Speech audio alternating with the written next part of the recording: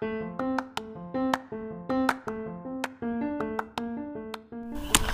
morning, good afternoon, good evening, good night. Welcome to a very special feature that I will call Inside the Lecture Room, where I take you outside of the classroom and bring you into my world as a student, but behind the podcast mic. Today's course is counseling psychology, and we will be delving into the topic of understanding depression. I enjoy doing psychology because I get the chance to just sit and do these researches, and then I get the very wonderful opportunity, or what I would call the privilege, of just bringing you behind the scenes inside my world of being a student. It is an absolute pleasure. Anyways, enough of my rambling. It's time to hear a word from our sponsor, who made this episode very much possible.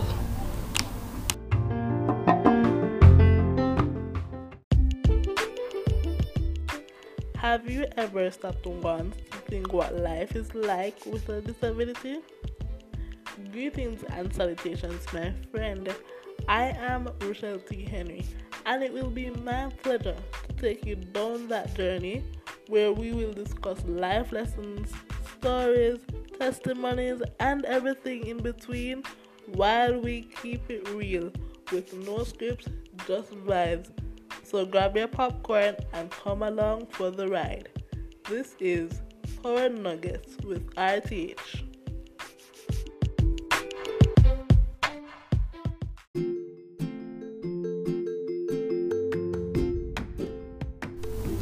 What is depression?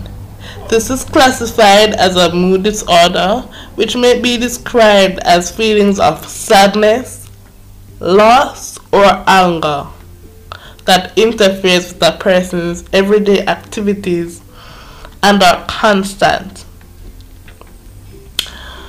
Though features are similar to that of grief, grief occurs after loss of a loved one and or traumatic events, while depression involves self-loathing and loss of self-esteem.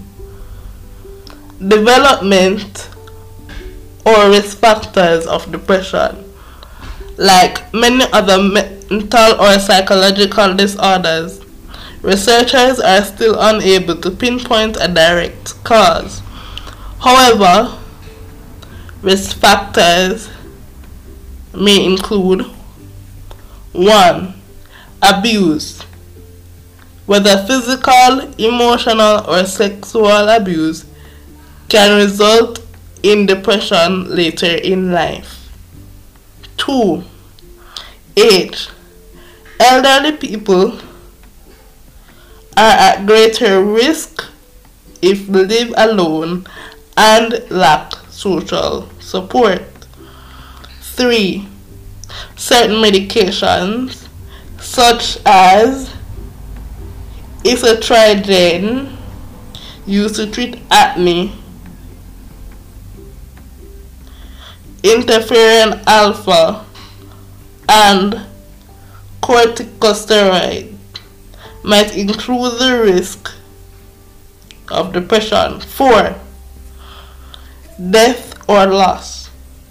Sadness of loss or grief after the loss of a loved one, though natural, can increase the risk of depression. 5. Gender.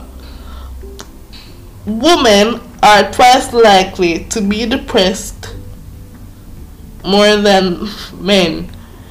No one is sure why. However, hormonal changes that they encounter at different stages can play a role. 6. Gene. A family history might increase the risk. There are thought that depression is complex, meaning that there are many different genes that each exert small effect rather than single gene that contribute to disease risk. Other risks might also include major life events, serious illness, substance misuse, and other personal problems. Signs and symptoms. The symptoms of depression tend to be more pervasive, severe, and debilitating in non-white individuals who are more likely to be under or misdiagnosed. Signs and symptoms include feelings of hopelessness, loss in interest or things of pleasure, fatigue or sleep problems,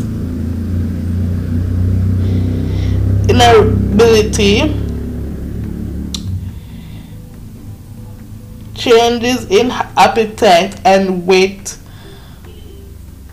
uncontrollable emotions, and looking at death. Treatment and management strategies. There are many types of therapy available that can help. Three of the main ones are psychotherapy, which we all know as talk therapy, cognitive behavioral therapy, CBT, and interpersonal therapy. Oftentimes, a blended approach is used. Thanks to my sources,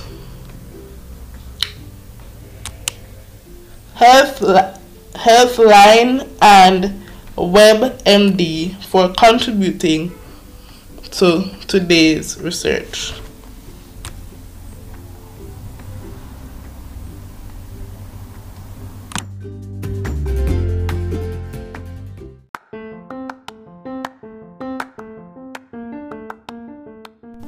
Ladies and gentlemen, boys and girls, we have come to the end of our presentation for today. Even though that was a mouthful, I hope you found it interesting and insightful as I did putting it together for you. Always remember that you are loved, valued, and appreciated. Your future psychologist saying, take care of your mind.